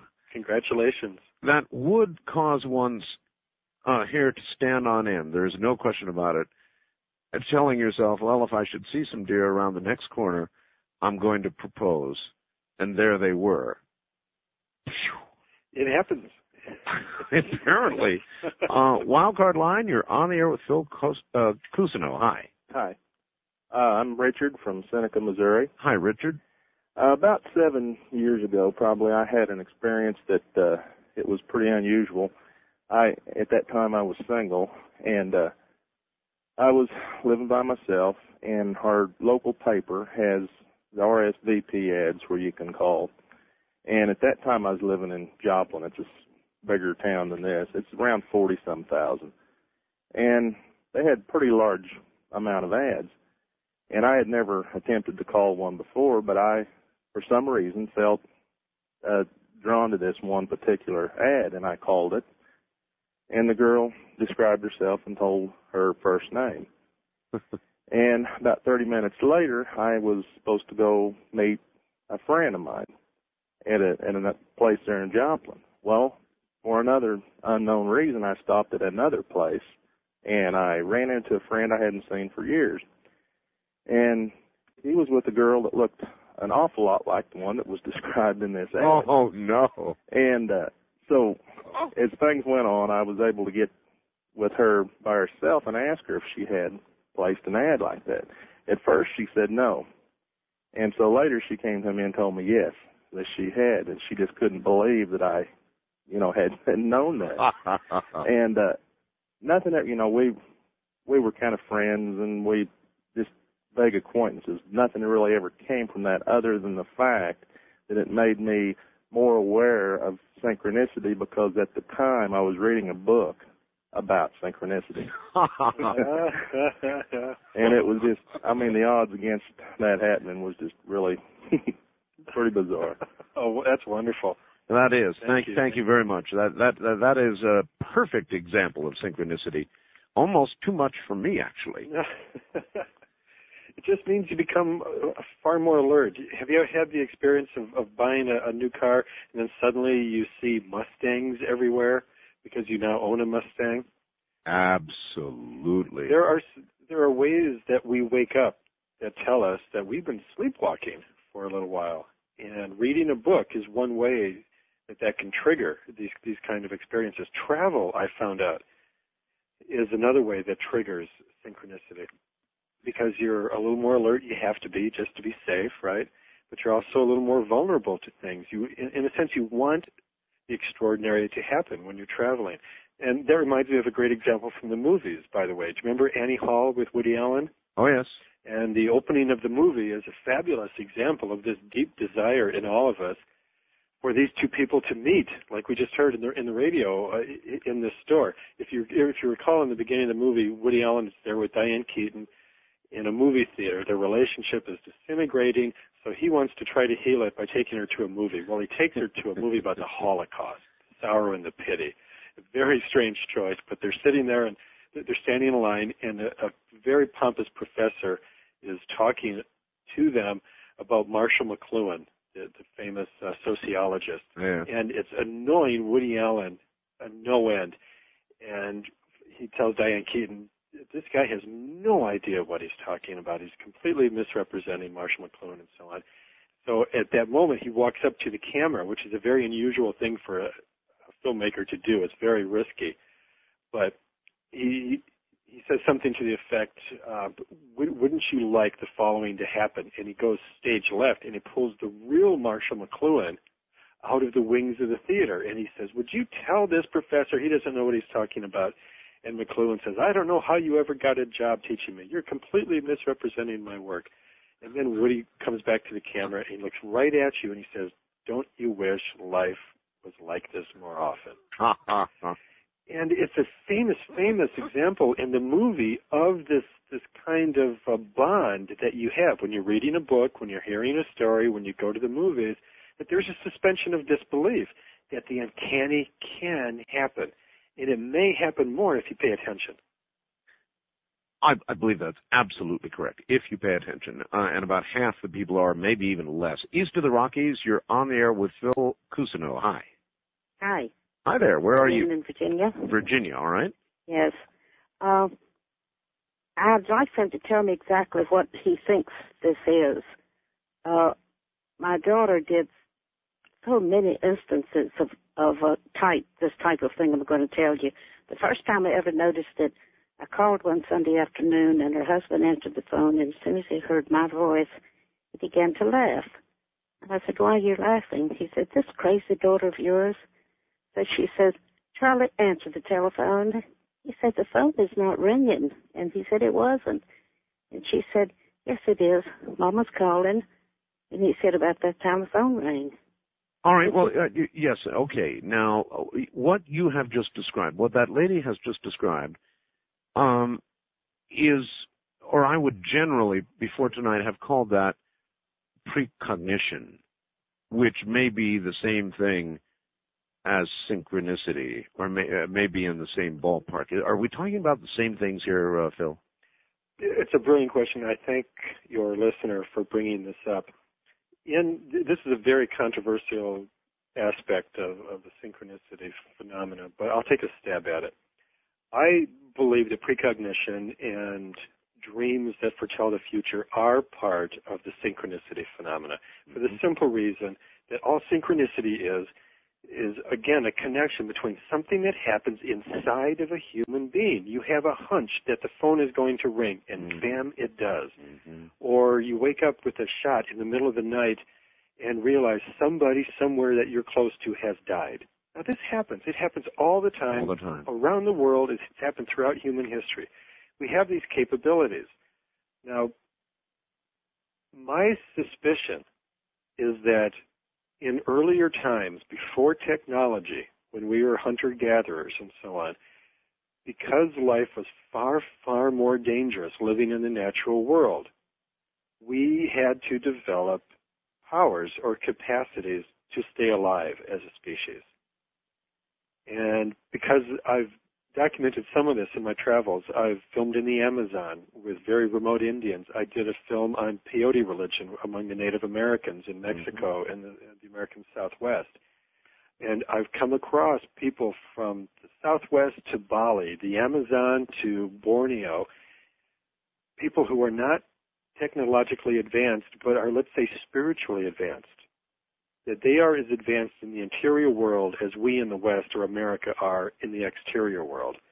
Those powers are there for people to understand what someone else is thinking. I think lovers or spouses who've lived together for a long time have an inkling of this. Oh, yes. You know what your wife is going to say before she says it? Yes, all the time. Right. Well, we don't even have words for that anymore because it's considered like something expendable, like the fifth, your little toe. But those capacities to be in touch with the ancestors through dreams, to be able to anticipate the future, yes, I think we're part of the survival mechanism very early on. And that, as I said earlier on in the program, crisis brings that back. When you are in a crisis about your marriage, about the job situation like you were, like you describing. You, in a sense, that's what the ancients called a soul crisis. Yes. On the outside, very successful, right? Very, very accomplished. But something, as Jim Morrison the Doors saying, something's wrong, something's not quite right. And in those moments, in the moments of crisis, the crossroad moments, I suspect that these capacities come back to us. Well, it must be, because at the moment that I left this cushy job I had from the wife I had at the time, who thought I had lost my mind, to the people in the corporation who, and I guess there must have been 10 or 12, who sat down and counseled me and said, have you lost your mind? Do you know what you're doing? Do you know what you're giving up? That sort of thing. And in each case, I would say, yes, I understand, but this is something I've got to do. Deep in my soul, I know I've got to do it. Now, that example, even the words you chose were just perfect, because that's the state that we're in, mostly in the West, in Europe and in America. It's what they call the mind-body or the mind-soul split, and it's betrayed in the language. People will always say, have you lost your mind? What do you mean? You want to take a year off of work and go live in Paris for a year? Has something happened to your mind? Well, all right, that does it. Now, that's the second time you've said Paris, and here's something that I haven't told anybody about, and certainly you didn't know about, but do you know that Wednesday, like Monday, Tuesday, Wednesday, this coming, I'll be in Paris. No. I haven't told my audience. I haven't told anybody. I'll be in Paris Wednesday. It's the second time you've said Paris in this program. West of the Rockies, you're on the air with Phil Cousineau. Hi. Well, hello, gentlemen. I'm Julie, and I'm calling from Vancouver, BC, Canada on CFUN. Hi there, Julie. Hi, and I'm a member of your chat club, Art. All right. I'm proud to say. Bonjour, Monsieur Cousineau. Bonjour. And that's another synchronistic event for you, that your next guest should speak French. It's too much. However, what I would like to say is that my call, you taking it at the time you are, brings just what Phil was talking about, is that about precognition and about synchronicity together in my story. I don't know if I'll have time to tell you all of it, but I'll certainly attempt to do so in a rapid succession starting right now, okay? All right, go. All right. I lived in Alberta, and I've been living in Vancouver 2 years, so this happened about 5 years ago. I have no family, so my girlfriend Kim had, in northern Alberta, had her grandmother, and she invited me to spend Christmas with her and her grandmother and some relatives in near Grand Prairie, Alberta, which is quite, snowbound and cold. And this is relevant, so let me tell you, Kim at the time had a big old Trans Am with a brown exterior and interior because it's relevant to the story. So I hardly ever dream, but when I do dream, I dream of events sometimes that scares me, and they happen 2 or 3 days later. But in this case, I dreamt that I was in Kim's passenger seat, and there was all white around me. And I had my seatbelt on, but I couldn't feel anything, and I was trying to call her name, but I couldn't speak. So that kind of spooked me a little. I didn't say anything, and then the next day I called Kim up and I said, how's everything going for the trip, Kim? Oh, everything's fine. Call me tomorrow, yada, yada. Fine. I called her the next day to fix a time for our departure. Lo and behold, she was a little hesitant, and I said, what's the matter, Kim? Well, she said, Julie, I had a really funny dream last night, and I was in my car on my passenger side, and I knew you were on the other side, and I kept trying to call to you, but all I could see was white around me, and you weren't answering. I would. Well, needless to say, we both decided we weren't going. She called her grandmother, who was very spiritual and still is, and she told us both not to come. And all right, listen, anyway, we're at the bottom of the hour. I've got to break it off here. Okay, well, but I think that I've got the picture. Hold on, we'll pick it up after the break. This is Dreamland.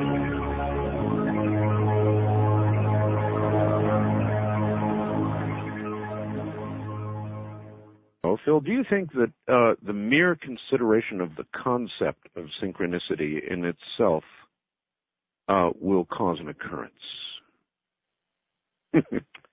Not cause, because remember in the original definition, these are coincidences that have no known cause. Mm-hmm. If you believe that God caused you to come together with the love of your life, or brought about the new job change, or if you believe in literal angels as messengers, sure, then that's a cause for things that can be magical, and that's all fine. That's part of your worldview. That's fine. But this particular realm tends to defy explanation. That's the point. How can you possibly explain the following? A friend of mine was a football player, James Van Harper, down in Georgia, and playing sports, he wasn't very much open to these kind of ideas, the mystic, the uncanny, and so on. But one year when they were playing football, all the players were forced to watch a movie called Red Asphalt. Do you remember that movie? No. It was shown to high schools and colleges throughout the 50s, 60s, and 70s as a warning to young people about mixing drinking and driving. Hence the image and the title, Red Asphalt. Oh, my God. I do remember it. Yes, I was shown that movie. It was horrible. It's an hour of car wreck footage. Right? That's right. That's right. And it's supposed to put the fear of God in you. Yep. So Jim, this friend of mine, Jim, who writes a story in my book, Soul Moments, is watching this, and in the middle of one of the car wreck screeches, he hears the name Bob shouted out, and he looks around. At first he thinks it's part of the soundtrack to the movie, but then he realizes nobody else heard it, and then he hears it again, Bob.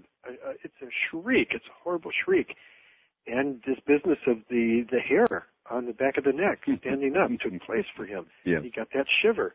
And he knew in his heart of hearts something was wrong somewhere.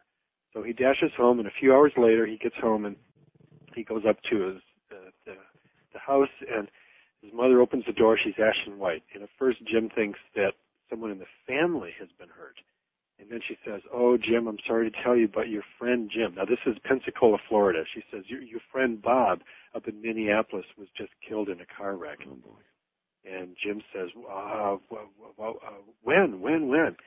And he figures out, through a couple of phone calls, it was 3 hours previous, the exact moment he heard the word shouted out. There was someone else in the car that was shouting out his friend's name when they were in the car wreck and he got killed. So now the point is that that's an amazing coincidence, and it could be just a coincidence, right? We have that phrase, we hear it every day. Oh, that was just a coincidence. Someone in the street was calling Bob. But Jim knew in his heart of hearts that his friend had reached out through 1,000 miles difference, and he heard the voice. Now, we're right back to that crossroad again. This is possible. Time and space are sometimes suspended. What are you going to do with it? We're right back there. What are you going to do with it?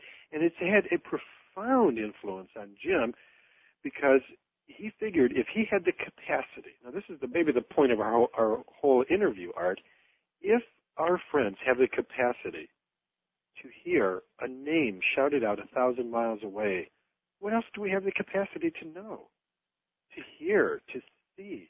It's an extraordinary thing. It is. So, you know what just occurred to me? That the word in the idea of synchronicity is a little bit like that night vision binocular that you just advertised. You know, you put these binoculars on and you have the capacity to see what is invisible to everyone else. That's correct. Right? Yes. Now, if you have this idea of synchronicity, the coincidences that are possible, the connections that are absolutely time-defying, space-defying, it's like putting a new lens on and saying, wait a minute, if that could happen to Phil, to Art, to all these 80 people in this book, maybe it can happen to me. Now you say, well, I haven't seen it before, but that's like saying, well, Art couldn't see anything out in the desert because I can't see it. You have to put the binoculars on, right? Yeah. Oh, yes. And that's what I see with an idea like this. So we're not selling snake oil to anybody anywhere, but I think it's a wondrous gift. It's a wondrous gift to say, you have the capacity to see and hear and feel things in your dreams and in your encounters that maybe you just haven't tapped yet. That's all. Well, again, though, you gave an example earlier. You said you buy, I don't care, a car, a Dodge Dart, doesn't matter, and all of a sudden you see Dodge Darts everywhere. So then why would it not be possible to consider that when one meditates on the whole concept of synchronicity, one in effect brings it on or allows it to enter. Yes, I see what you're saying. That's brilliant. Yeah, I see. That's a little bit like the idea of gaining momentum in life. Yes, sir. If you get right back on that path that you're supposed to be, then those magic doors start opening up. It's a little bit like the invisible hands that move in to help. We see it in movies and books all the time. Yes. You know, remember the movie Dr. Zhivago? I've seen it many times. Yeah, it's a brilliant one, right? An incredible book by Boris Pasternak, the Russian author. Well, yes. When that book first came out in 1961, the English and the American critics just crucified him. There was one very mean critic in London who actually said, "Oh, we know this is an important book. It's full of all this amazing symbolism and so on, but really, Boris, there are so many coincidences in this book. Who could possibly believe it?" And just for example, one, if anybody can remember, Dr. Zhivago, played by Omar Sharif, exiles himself out into Siberia, and lo and behold, he comes across, what was it, Julie Christie? Yes. Way out there, you know, in the biggest country in the world. Impossibly. But, you know, Pasternak wrote a letter back in English, not even in Russia, and this may be a wonderful way to start wrapping things up with the whole subject, in that he says, you know, the Russian soul is a mystic soul. Mm. There are things that happen to us in this ancient land that regular literature or ordinary storytelling just can't encompass. And he says, you don't understand this because you come from a whole tradition that's very cause and effect, cause and effect, cause and effect. It's as if the whole world is like a billiard table, and one ball bounces the other ball. Well, that explains a lot of our experience, but it can't explain some of it. So Pasternak writes that he had to put in all these uncanny coincidences in the book just to incorporate that mysterious part of life that cannot be covered through sheer cause and effect. That which we discussed this evening. First-time caller line, you're on the air with Phil Cousineau. Hi. Hello, how are you doing? Quite well, thank you. Where are you, sir? I'm calling you from Las Vegas, Nevada. All right. Great. I just wanted to share a couple of things. You just mentioned Dr. Zhivago, and one of the analogies I always use when I talk about synchronicity is James Bond. Now, if you take away all the special effects and things, what you have is a man with a mission, and he stays focused on the mission, and things just work out. But that's not why I called, to tell you that. The reason that I called was that I've been on my own synchronicity research line for some time, and one of the things I do is collect watches. I bought the astrology watch that you were selling years ago, and one of the watches that I got was a fishing time watch. And I use that watch. Now, what that watch does is it maps the diurnal cycle of the moon. So every rotation of the moon around the Earth, if you will, it stops it. It doesn't stop it. There are 4 quadrants: moon set, moon noon, moon rise, and I forget what the other one's called, but they're spaced apart 4 hours and 50 minutes or whatever it is. Now, I started setting that alarm just for the exercise of setting the alarm, and I noticed things would happen like within 10 minutes, 5 to 10 minutes of the alarm. Interesting things, like the tension of the day would break. For example, I was in a conference room in a business meeting with a bunch of people in a very oppressive day and people snapping at each other and so forth. And someone in that meeting said something funny, and then just a split second later, everyone started laughing, and the whole pressure of the day was lifted, and my alarm watch goes off at the same time. Now, I started doing that daily. I did this for probably 6 months to a year, and I noticed that right about when that alarm went off, interesting synchronetic things would happen. Someone would just come up to me and say, "I've been looking for you all day," and I could literally stand on a street corner and watch the alarm go off and have those kinds of things happening. Wow. Now, to add to that, I think it also relates to the analogy you gave about a car. As soon as you buy a new Mustang or whatever, you start seeing them everywhere. That's right. I think the more you focus on synchronicity, the more you recognize it and are aware of it. I certainly recognize that feeling when it happens. I don't need the watch anymore, but I got attuned to it somehow. And I just wanted to share those thoughts with you. Well, you just kind of went down the same road I just went down. Very interesting story. I have a brief story about watches that may have nothing at all to do about synchronicity. I have been a time freak all my life. I want exactly accurate time. And I have gone out and I have bought and spent money on some of the best watches in the world, waiting for one that is accurate. Every watch my wife puts on holds perfect time to the second. Every watch I've put on all my entire life runs inevitably 1 to 2 minutes fast every week. No explanation for it whatsoever. But it's true, and I've spent great money trying to break that cycle. On Wildcard Line, you're on the air with Phil Cousineau. Hi. Yes, I'm Susan. I just wanted to tell you that I had just read the story about the woman who arrived a day early to a writer's conference. No. 2 days ago in a month-old newspaper. And I've been, worried because it didn't tell me the ending and the girl was okay. The same story Phil just told. Right, about the woman who was, I think it was Kate Bullock, who was a day early to a writer's conference in a college.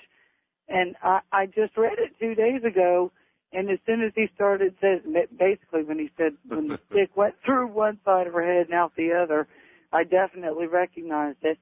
And I'd been fretting over whether she was okay or not. And he said, and she was okay, and I was just wondering if maybe he was finishing the story for me cosmically. That's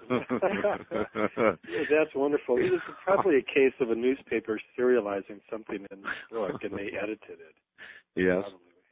Well, it could be. But the original story is available in the book, so thank you for the call. That's quite a coincidence. East of the Rockies, you're on there with Call the Wildcard Lines, area 702-727-1295.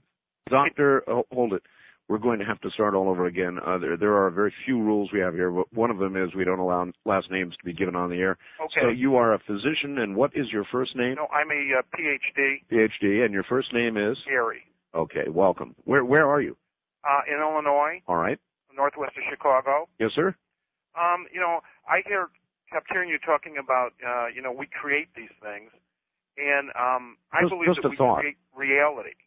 And the question I really have isn't really synchronicity a form of cosmic consciousness, like a karmic information that comes through to help direct us through life? A collective consciousness, you mean? Right, part of the collective consciousness or cosmic collective consciousness. Phil? Jung used the old Greek word telos.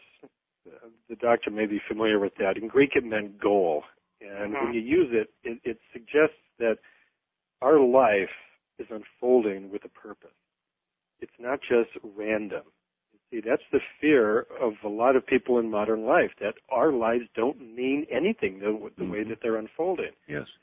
And so synchronicity gives a hint that the way your life is unfolding, the way you've just bumped into that person you were thinking about, the way that your dream unfolded truly is because it's being pulled, as it were, by the future. So one way to talk about this, is cosmic consciousness, that you either are awake and alert to or you shut yourself off to. So I agree completely. Once you have the antenna up, you put the lenses on, you begin to believe that these things are possible, you do have a say in the way that your life is unfolding. As a matter of fact, the Greeks, they had a god of synchronicity, and he was standing on a razor's edge. This is an old image that suggests life is so tenuous, it can go either way. It's very painful. But the other aspect of this is that the god is reaching up, and his fingers are on the scale of fate. It's really an amazing image. And to me, it's suggesting that the Greeks, they said, when the god of synchronicity is coming by, grab him swiftly.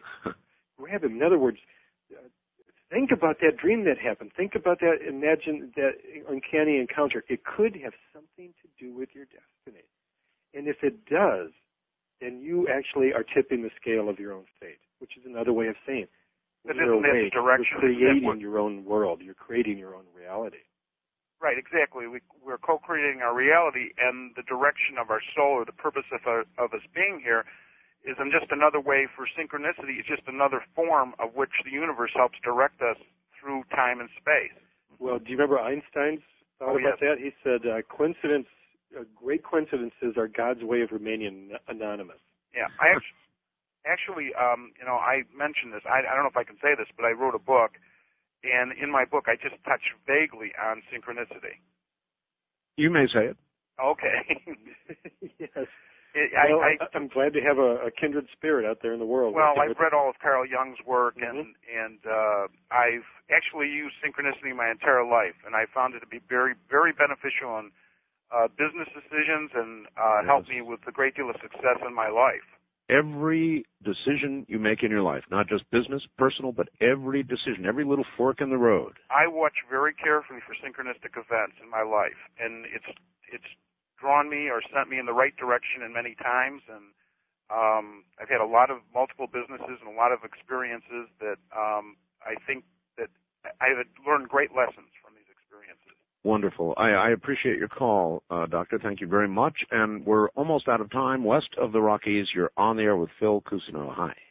Hello, Phil. It's Julie again, part 2. You forgot me. Oh, I'm sorry, Julie. You're absolutely right. You're going to have to finish up pretty quickly. Okay, well, it'll be my pleasure. Mr. Cousineau, I did have a question for you after I brought that dream to your attention, or I should say those 2 individual dreams. Yes. I'm having trouble hearing you.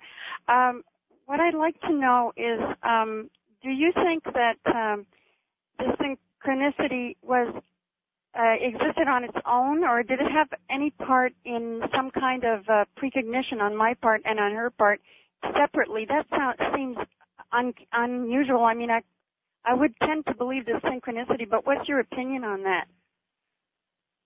It's a complicated question, obviously, but my reach for the subject on it at the moment is that synchronicity is what's created when the person becomes aware of the connections.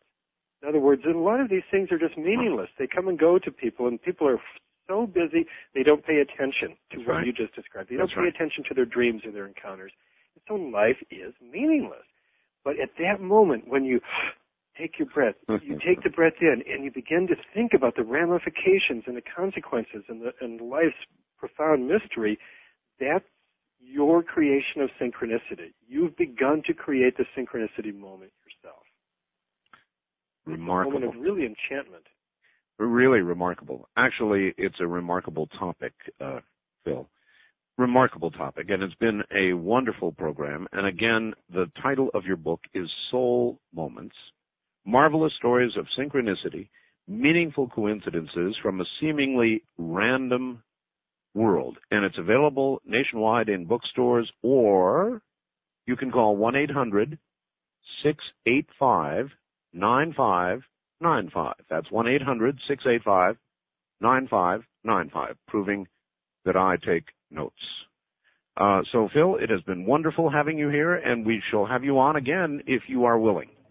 Very much so. Thank you. It's been a pleasure. Take care, my friend. That's it, folks. We're out of time for this night and this Dreamland. I will be back tomorrow night. We're going to do a show with computer hackers. I use that word in a very qualified way. And then Sean David Morton Tuesday night.